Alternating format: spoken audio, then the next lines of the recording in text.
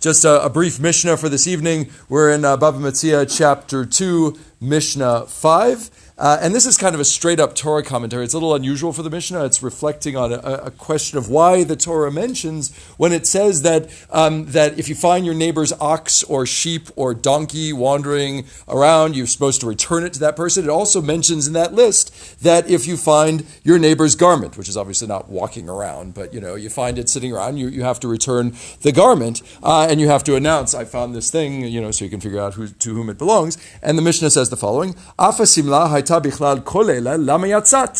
להקיש אליה, לומר לך, מה סמלה מיוחדת שיש בה סימנים ויש לה תובעים, אף כל דבר שיש בו סימנים ויש לו תובעים, חייב להכריז. A garment was also included in this list, along with the ox and the sheep and the donkey. So why was it mentioned separately? To compare to it, to tell you that just as each garment is distinguished, in that it bears distinctive markings and has claimants to it, so every article which has both distinctive markings and claimants must be proclaimed. That is, announced that we found this thing so we can find the owner. I would actually add to this. There are other commentators have things. Rashi has something to say about this and so forth. But I'd add, what's different about the piece of clothing versus an ox or a sheep or a donkey is that most of us probably can't distinguish, different sheep from each other or different oxen from each other. We've spent a lot of time talking about oxen in this part of the Mishnah over the past couple of months. But yes, probably we don't recognize that, you can't tell this ox from that ox.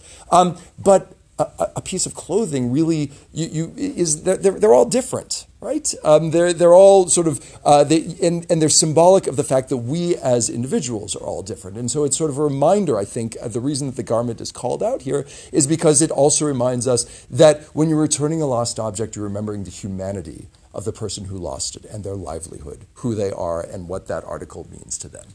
Just a thought on the Mishnah for this evening.